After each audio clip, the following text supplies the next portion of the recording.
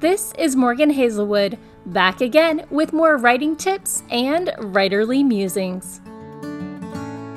Today, I'm here to share with you making your writing visual. Now, I know I am an unlikely person to compare writing to painting. I've confessed in the past, but my imagination is far more conceptual than it is sensory. Imagery is almost more of flavors in my mind than a movie played out, which I hear is more common. Who knew? To make up for this, I have Pinterest boards for my characters, my settings, their clothing. I should probably make one for meals. To get these Pinterest boards, I do a Google image search looking for actors or models. And I try to avoid non-public figures because I feel that they haven't volunteered to have their likenesses used in media, and it feels a bit stalkery, even thinking about tracking down pictures of a private person and using them. So I do the Google image search and I just keep looking until I see an actor or a setting that looks right to me.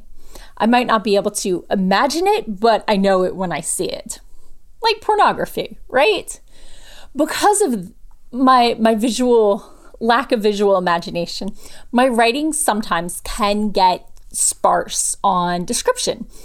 Well, I describe the main character's mental state and physical reactions and their mental calculations and their emotions, but it's all very much internal to the main character's head and not so much around her. So to avoid my plot happening in a dimensionless void, otherwise known as white room syndrome, I end up writing in layers. Fortunately, for my dreams of becoming a writer who creates breathtaking worlds, even experienced writers have confessed to writing in layers. You start off with your draft looking clunky and sparse or over-detailed in the character's head, but the world is kind of empty, and then you despair of ever measuring up to those writers you love. But that's because, to quote Victoria Schwab, a finished book has, say, 30 coats of paint, but when you write, you can only put down a single layer of paint at a time. You can't even fathom how many coats of paint are in a finished product. You can only see the top one. It seems like one coat. That is the lie. She says each and every draft, every revision, every polish is a coat of paint. Focus on putting down one coat at a time. And she's right. Several months ago, I went to a paint bar with my cousin. If you're unfamiliar, it's a bar where you reserve a table and at the set time, a teacher leads you through creating your own version of the painting for that night. Sort of like watching Bob Ross, only they have all the materials ready for you and plenty of snacks and drinks to keep you going. So that painting I made all those months ago, well, the instructor showed us how to fuzz out the reds and the oranges and give a haze, suggesting leaves. But when I tried, I couldn't make myself do fuzzy leaves, and I ended up doing individual ones, and I just couldn't get the technique right. I found myself adding so much more detail on the leaves, but maybe not the grass, etc. Now, neither way clearly is right, detailed versus non-detailed, but based on the depth of where it's supposed to be in the painting, the parts have to blend and meld and hold consistent.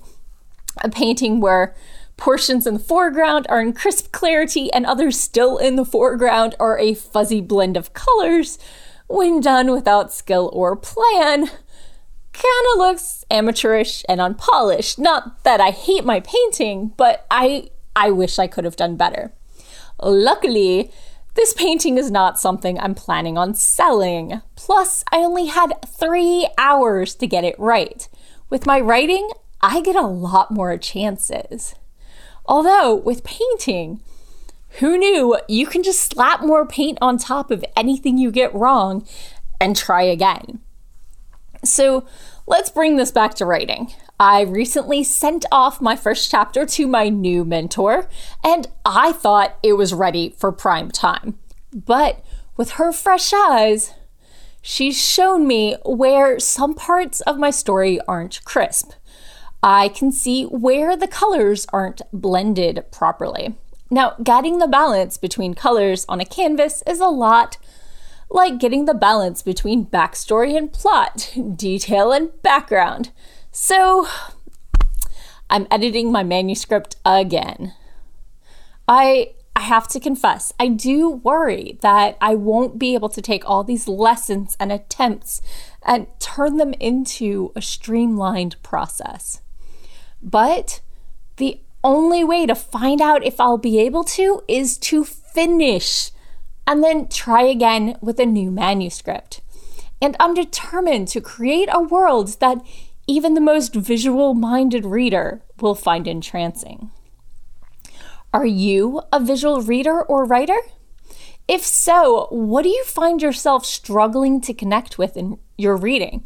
What do you find yourself having to go back after the fact to layer in?